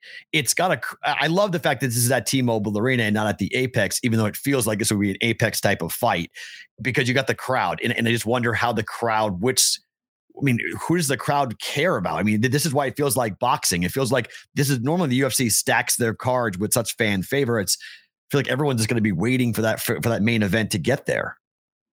Yeah, no doubt. It's so awesome that it, back at T-Mobile, like you said, and it's interesting to note too, it is the bigger cage. I mean, at the Apex, they typically use a smaller cage. So that will affect the fight somewhat a little bit. I think people have to factor that in. Of course, the smaller cage will impact the fights as far as wrestlers go. They have more of a chance to kind of pin the guy, against the cage and get the takedowns or whatnot as well. So, and then the strikers have a little bit more space to operate in a larger cage. So I think with the crowd, with the larger cage, I think it makes it a little bit different, which is fun. I mean, I'm so glad we're back at T-Mobile. Glad to see the fans back there as well. I mean, the unique experience at the Apex is something else. I don't think you'll find that anywhere. But like you said, I think the motivation and just that fan support that these fighters will receive just kind of elevates everything to another level. Nick, we'll wrap with this. In terms of the props on the main event, knockout, I mean, clearly people are going to come in here. If they're going to like Masvidal, they're probably taking him by knockout. We know how tough Colby Covington is to stop. But when it comes to limits, how do you guys handle limit betting when it comes to on the props, where if someone comes in and says, I want to bet Masvidal via not just a win, but by knockout? How do you guys handle that? I mean, our standard limits, I think, on the tournament screen right now are about a nickel or a dime at the most. So, I mean, nothing crazy in that regard. But that being said, anybody can come over the counter and ask or, call in a request or whatever, more extended limits. And we typically don't say no very often. I'm not saying we're going to guarantee any bet that comes in over the counter. But that being said, we don't shy away from bigger bets. So if somebody wants to get down more on Masvidal by knockout, if they want 5 dimes and our posted limits 1 dime, we're more than likely going to do that. Right. So, yeah, I mean, we have seen our uptick in prop action as well. The handle's increasing all the time. It's fun, man, because props, it's just another way, obviously, to get in the game and bet it. And like you said, if anybody's betting Masvidal, they're probably going to end up hitting that knockout prop this weekend, right? And like I said, on the Covington side is probably going to be more so on the decision prop. So those are going to be the two ends that we're trying to kind of get some buyback on the other options that we have right there. And of course, pick the rounds. More people are going to bet this fight to go by decision, of course, or maybe the later rounds, I would think here. Yeah, it's an interesting fight to break down for sure, because I think Masvidal in the under, Covington in the over. It's kind of a parlay, kind of a correlated thing you can look at if you're going to bet them both there. Nick, man, thanks for the time. Really appreciate you coming on. Should be a lot of fun for UFC 272 coming up on Saturday night here in Vegas. No problem at all. Thanks for having me. Love the show. You guys are doing an awesome job. It's unique, it's different, and you guys are awesome. So thanks for having me on. Thanks, Nicky. That is Nick Kalikas at Fight Odds on Twitter to follow him. One of the great guys here in Vegas, and extremely sharp MMA mind. Look, Dave, I think what's funny, combat sports, people bet with their hearts all the time, right? We saw it with all the Mayweather fights. I mean, how many times my old studio was the Mayweather, watch room basically at the Palms, where you guys built that for him to be able to watch, bet and watch in private. And this is, people hate Colby Covington. Like, they straight up hate him. And yet I think I'm going to have to bet him. I don't want to. The villain wins a lot in these things. I hate it. It drives me crazy. Like, I don't want to bet Colby Covington, but Covington by decision. So I used to have this question for people at the counter then. If you hate him, can you just not bet it? No, I have to bet this. I mean, this is the pay-per-view. I have to bet this fight. I mean, it's my job too. I mean, people want to bet. I bet every. People know I bet every. One of the things that separates. Bet the total. Because I think Covington could stop him. Like, you don't like the over. I think the over. I think Covington by decision is a decent bet, but I also think parlaying Covington together, taking Covington plus something else on a money line, do 2 money line parlay, 2-leg money line parlay, I think is the way to do it, to kind of drop the odds down. Maybe you're going to lay 175 or 150 to do it like that, because yes, it increases the chances you lose, and Covington wins, you lose the other side, so you lose the bet. I understand that, why parlaying is not recommended, but when it comes to this stuff, it's hard, because like, Covington is not going to lose a decision, but Covington could also, if you think he goes to the cards and Covington knocks out Masvidal, he's been knocked out before. He's been knocked out a lot. The problem with Masvidal is, like, you look at his record, I don't want to say he's got a chin problem, but he's been knocked out a lot. He's fought a lot of fights. He's getting up there in age. The UFC just signed him to a new big contract. Not saying he's fat and happy, but he can lose this fight and it's not the end of the world. He's going to fight more in the UFC. It's kind of like Nate Diaz. He's replacing Nate in the idea that people will watch his fights just because of who he is and what he brings to the table. So he's selling it. I can tell you that. I mean, these little clips here and there, I'm like, man, I want Masvidal to win too. Like, absolutely. Because Covington's a jerk. He's a jerk on a million levels. Forget the Trump stuff. He's a jerk on a million levels. He said all sorts of crazy. He's a phony. He's one of these guys that, like, he copies Conor. He's followed Conor, and he realizes that by saying these things publicly, I'm going to get attention and I'm going to get built up, because nobody was paying attention to him at all. Okay. Colby Covington was nobody until he jumped on the MAGA train. And when he jumped on the MAGA train, all of a sudden it was like, oh man, there's a UFC fighter that likes Trump. And the name recognition went up, up, up, up. Then he started calling, he said all these things to Usman. He's lost twice to Usman. So now he's got to switch over and go after Covington, or go after Masvidal now. And Masvidal's got a cult following. I mean, he's a dude who came from the streets. Literally, this dude fought on the streets. So I don't want to bet on Covington, but he's going to win the fight. He's good, but I have to figure out how I'm going to get there. I have not figured out yet. How mad are you going to be if he loses? I'd be happy when you bet on it. I'd be happy. I would love to see Colby Covington mummified, stiff as a board, fall. I would love to see. I would love to see what Usman did to Masvidal. If you want to go watch a knockout, watch what Usman did to Masvidal. Oh boy, that right cross that sent the sweat flying. I was there for that fight. That was bam, goodbye, dunk, later. That's what I would love to see Masvidal do to Covington. Just don't think it's going to happen. Right. Just don't think it's going to happen. Unfortunately, I wish it would, but I don't think it's going to happen. Covington by knockout, then you could. You probably get decent odds on that. You probably might get plus 200 on that. Yeah. Not bad. I mean, I may sprinkle all over. what am I? Hold on. I'll tell you. Okay, let's see if I can pull up my record on UFC bets here in just 1 second. What? I don't know how much have I bet UFC this year. Let's see. For my quote official plays for the UFC. Probably hasn't been that many plays. There hasn't been that many good fights. Yeah, I'm 1-4. I'm down 1 units on that. So for this year. But last year I wound up 27-23 last year, down a unit there. So I like taking flyers on stuff with UFC betting, and I tend to do well in the big fights, and I tend to not do well when I'm incorporating, like, betting women's MMA is really hard. It's the women's fights can be very wonky and can be very dog heavy. So you got to be careful with that, because there's narratives always a lot of times attached to the women's mixed martial arts. But if you just bet on Bullet, she wins every time. Nunes loss now opens up Juliana Pena to a whole new opportunity for her now to come in and fight and defend her belts and whatnot. But I don't know. I'll be on Covington. That's all I can tell you.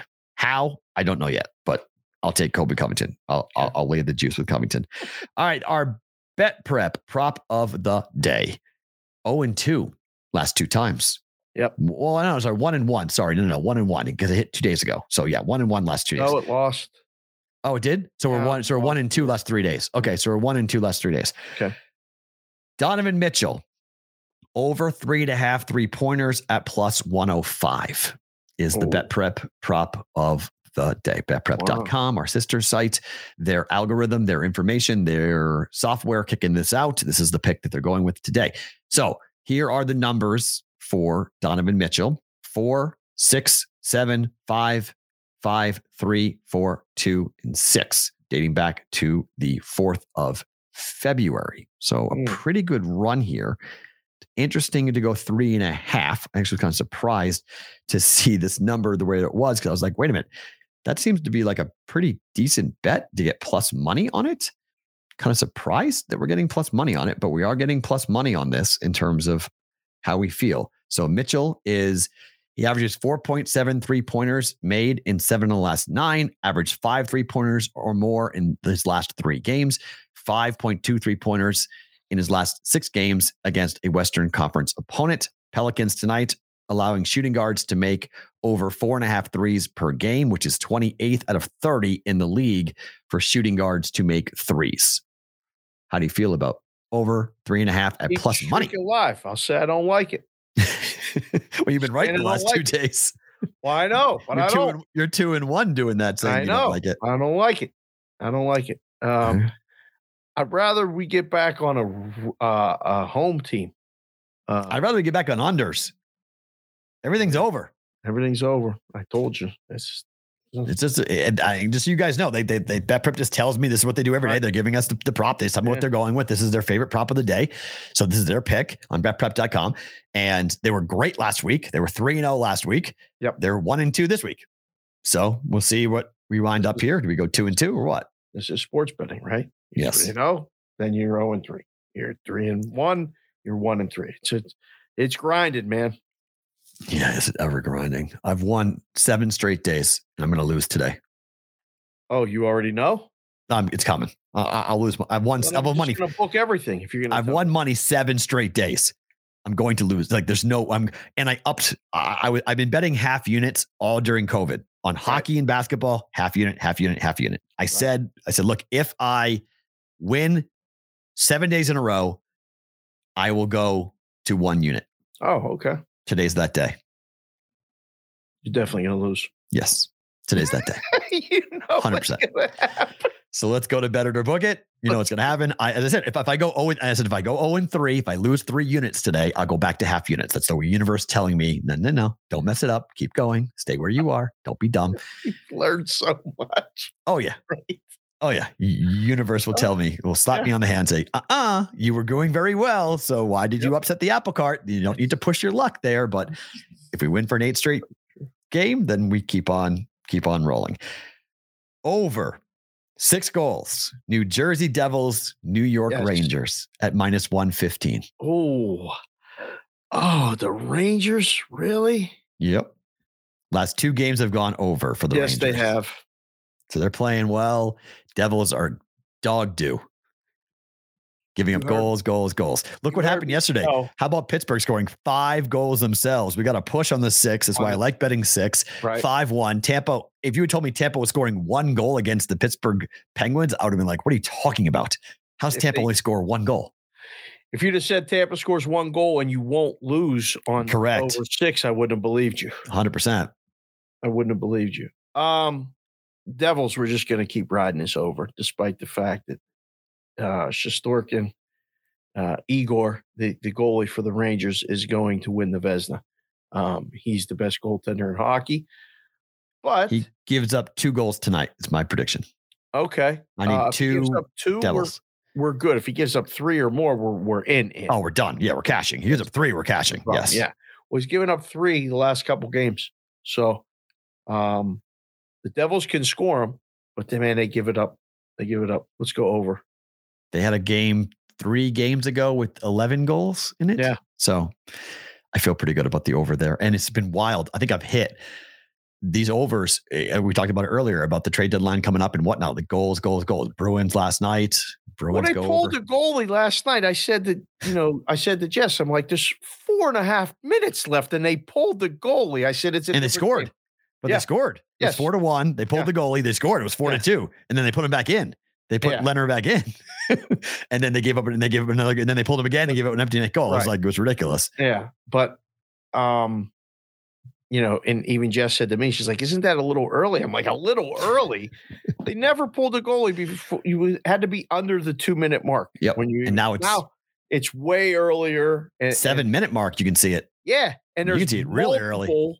Multiple goals scored. Like, it's like, all right, they usually, when you give up one empty netter, you put them back in. No, pull them again. Pull them again. Yeah, betting under. Because the final score doesn't matter. I mean, it's a loss is a loss. Like, we don't do aggregate. It's not soccer.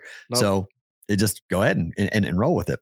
Yeah. Bet number 2, I have 2 Arch Madness bets for you in the Valley. Oh. We are going to go with Bradley +6 against Loyola Chicago. Now, here's why. Bradley is 2-0 ATS against Loyola Chicago. Bradley is 1-1 straight up this year against them. Bradley has a tremendous ATS record this year. Not a great ATS record for Loyola Chicago. And I got a desperate team. They got to win to keep themselves alive. They'll fight all the way to the end, to the last possession. Think Loyola wins, but I think Bradley's live to win the game outright. Comes down to a final possession. Bradley +6 today. Betting it or booking it. I got 2 points of value with Ken Palm. FYI. It said it should be 4? It should be a 4-point game, yeah. All right. We'll book it. Have neither one of these teams have played already, right? No, you're right. Correct. Yep. Both bets are teams that have not seen the court. They're on equal footing. All right. I'll bet this one with you. I'll bet this. Team ranking has this as the game of the day. Numbers come down to 5.5. I got 6. Bradley is 17-12 ATS this year. They're 11-7 ATS in the Valley. Loyola is 10-17-1 ATS and 4-13-1 against the spread this year in the Valley. Why? Name recognition and juiced up lines. So now we're in a tournament setting and we're getting a full bucket of value on Bradley. Got to be a side. We're betting it. You don't have to convince me anymore. Number 2 or 3 for the Valley tournament. Southern Illinois, the Salukis, a team that I hated for years, going up against Darren DeVries, D-Rock, and Drake. My darling team last year. Not this year. Salukis, 18-11 ATS this year. 13-5 ATS against the Valley. Ooh. Drake, 9-19. Again, last year, betting darling. Everyone bet on him again. Juiced up numbers. 6-11 against the Valley this year. Yeah. On the road, Drake was 3-10 ATS on the road this year. This is a neutral site game. These two teams just played last week. Drake was at home. Drake was a 7-point home dog. They won by 2. Numbers 3.5. KenPom has it as a 2-point number. Salukis plus 3.5 versus Drake. Betting or booking it? I'm going to book this one. Okay. Makes absolutely zero sense. Why? Because you made the perfect case why Southern Illinois is probably going to win outright. Yes, they could very well win outright. Yeah, they're 2-0 ATS. Well. They played twice, 2-0. The difference is they did not. Bradley won a game against Loyola Chicago. Southern Illinois has not beaten that. They were at home. They lost by 1 as 2.5-point home dogs. Okay. And on the road, they're catching 7. They lost by 2. So straight up, they're 0-2, but they're 2-0 ATS. That's the difference between these two games. What was the line for the home game at Drake? 2.5. 2.5. Oh, for Drake, it was 7. It was 7. Yeah. And it's only 3 now. That's crazy. That might be an over adjustment. I'll book it. Over adjustment down? Yeah. Oh, not up. Should probably be 4. Okay. 4.5. All right. Before we do our favorite thing for today, you know what time it is, right? Is it time to pick the rest our of these small school conference championship run? Do you know what our records are? I hope identical. Identical. You are 20-20. I am 20-20. I love it. I went 11-9 yesterday. You went 10-10 yesterday. It's perfect. Isn't that psychotic? No, we picked 40 games ATS and we are 50-50. This is what it's supposed to be. I think us being in this is exactly what this is supposed to be, with these lines and then, just kind of looking. And I was going to say, if you told me 40 games, we're either 18, 19, 20, 21, or 22. That's the only numbers it could have been, our wins and losses. It is. I did it today. I was talking with Matt. I'm like, how the hell? Like, this is nuts. Like, we are what? Yeah. Insane. All right. So let's do it here. Yep. Got to go 20-20. Well, this will carry over to Monday, but there's only a couple of games on Monday. So that would be kind of, if we're tied again, Monday will be the tiebreaker. But right. So Charleston Southern is taking on South Carolina Upstate. What the hell are you in the Big South Championship quarterfinal? This is not near the ball. South Carolina Upstate is 13-15. Charleston Southern is 6-24. Oh my gosh, how are they still playing?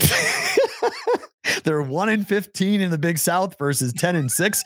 And South Carolina Upstate is favored by 5.5. Favorite. Me too. Charleston Southern's run is done. 1-15. We're laying the 5.5. You know where I am on Bradley and Loyola Chicago. I'm taking the 5. I took 6, but we'll take 5.5. What do you like for Loyola Chicago and Bradley? Did you book that or did you bet that? I bet that. I think I took I agreed with you, right? Yeah. You like Bradley plus 5.5. Yeah. The Citadel up against East Tennessee State, 12-17 Citadel, 15-16 East Tennessee State, laying 5 East Tennessee State. You're first. I'm first. I will take the dog here. I will take the Citadel at plus 5. Where's this game? Asheville, North Carolina. It's on a neutral site. Okay. Harrah's. Oh, wow. They're playing at the Harrah's Cherokee Center. So they're playing at a casino. Oh. What did we get? 5? Yep. 5.5. 5. Dog. Me too. How you like the Citadel? Winthrop versus High Point. High Point is 14-17, 21-8 Winthrop in the Big South. Winthrop -7. Your pick. High Point. You want High Point? Yeah. I'll take Winthrop. I'll lay it with Winthrop. -7, +7. Let's see. Valpo up against Missouri State. Valpo is 14-17, 6-12 in the Valley. Missouri State is 22-9, 13-5 in the Valley. Missouri State laying 10.5. My pick, right? Yep. Missouri State. I'll take the 10. I'll lay the 10.5. I'll take the dog. Valpo plus 10. I like Valpo in the first half, not for the game.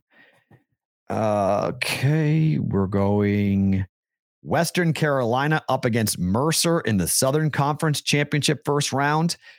Western is 11-20, 5-13 in the Southern. Mercer is 5-16, 8-10 in the Southern. Mercer's laying 6.5 points.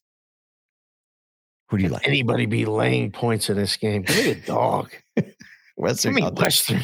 Me too. 6.5 is a lot of points. That's a little crazy. ridiculous for that. Southeast Missouri State advanced.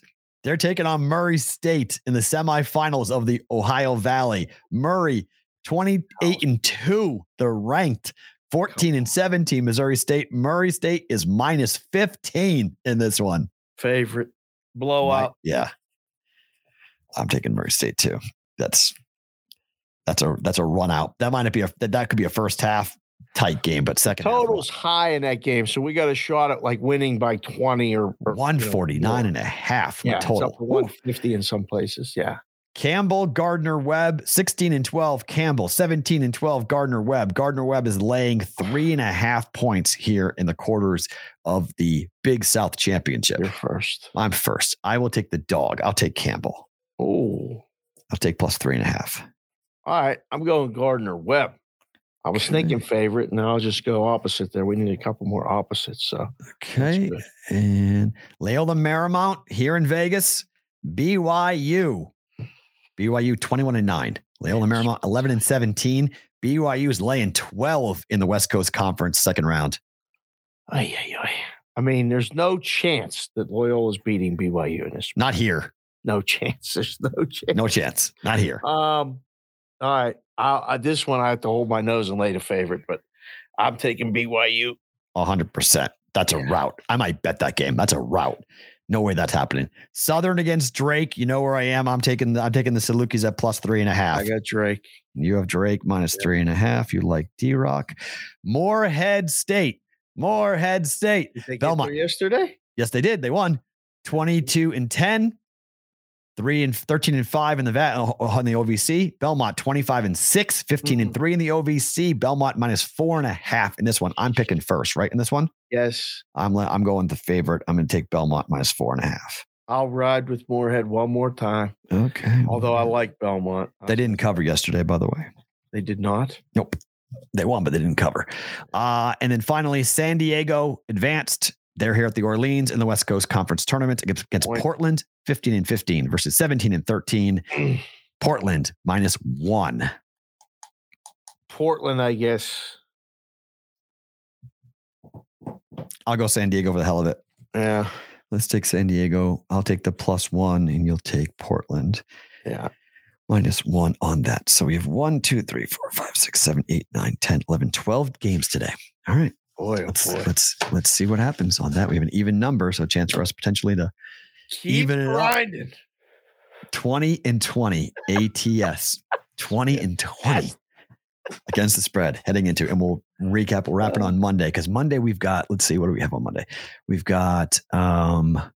Is the Gonzaga game championship on Monday? So we have the CAA semifinal on Monday.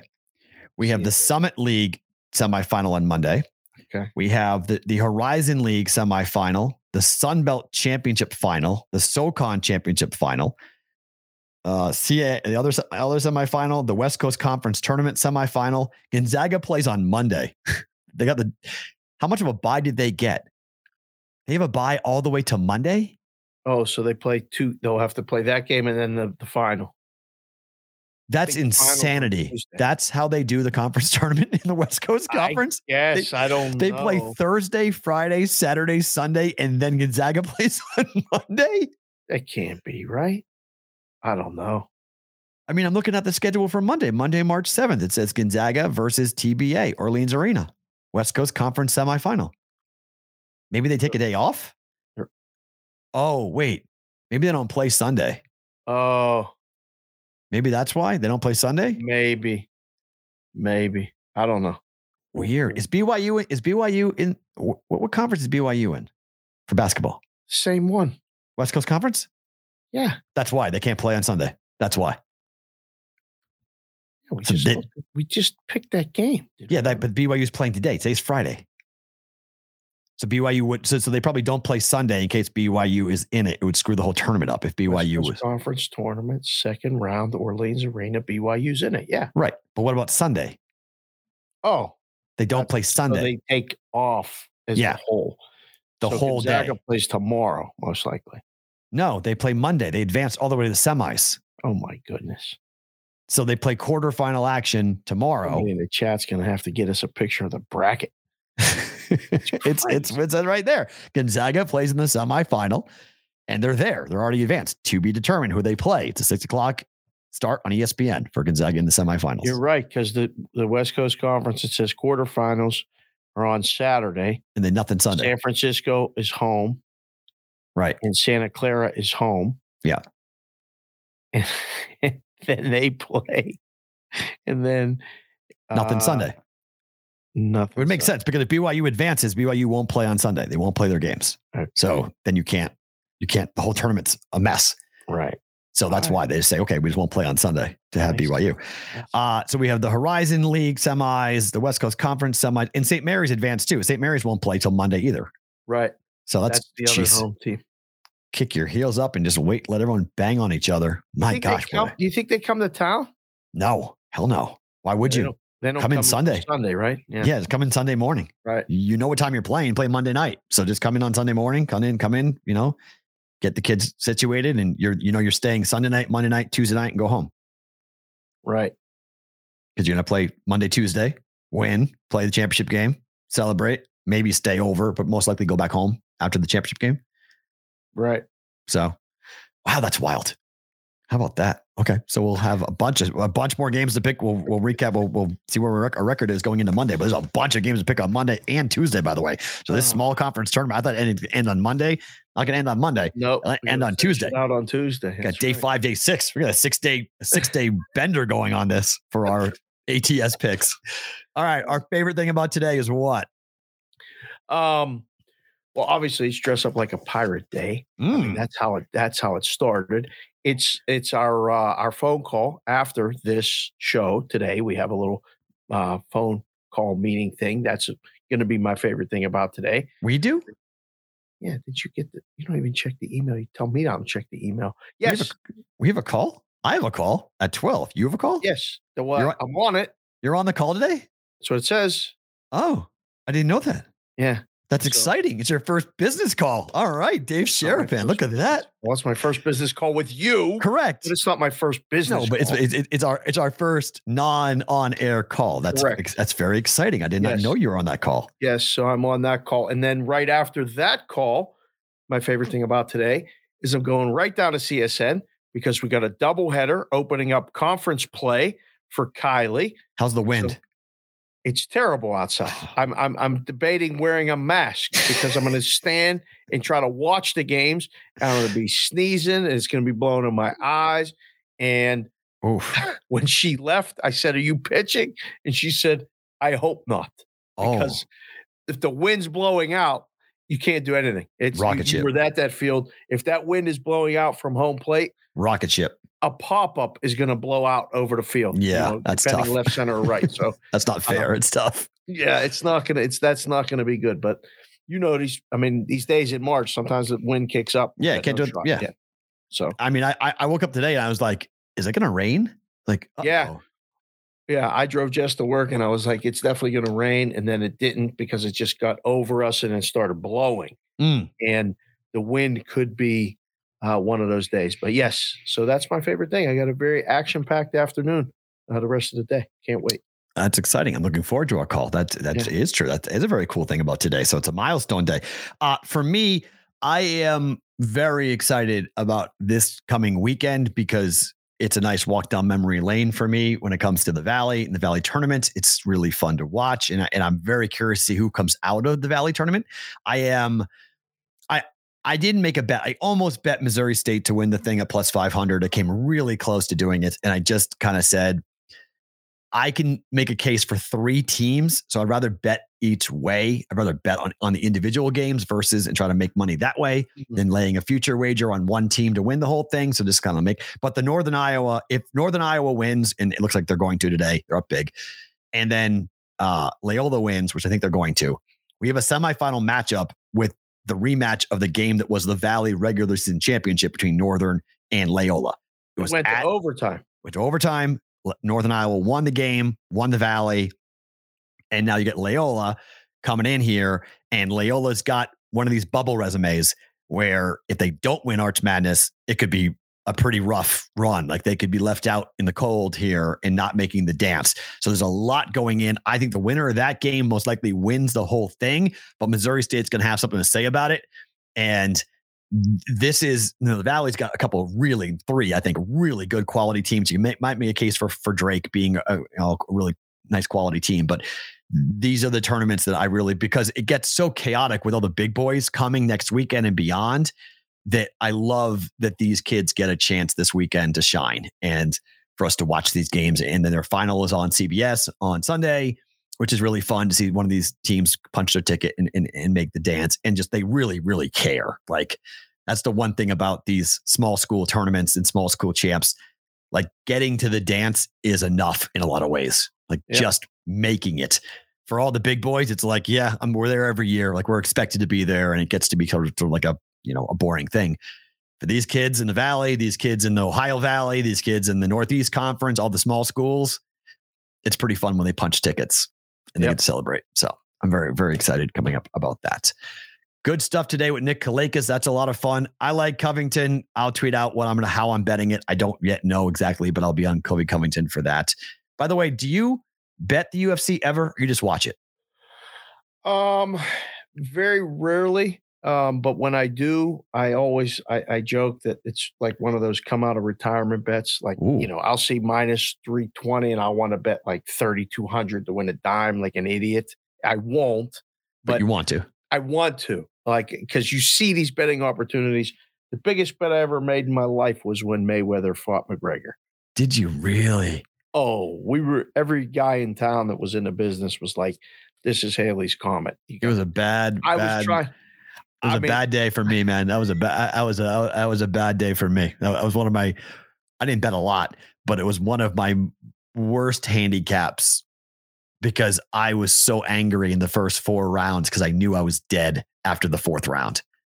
And I was like, because I thought he'd come out and just put the pedal down and throw haymakers, and he didn't. And I knew right away, I was like, uh-oh, this is really bad. Like, this is going to be ugly.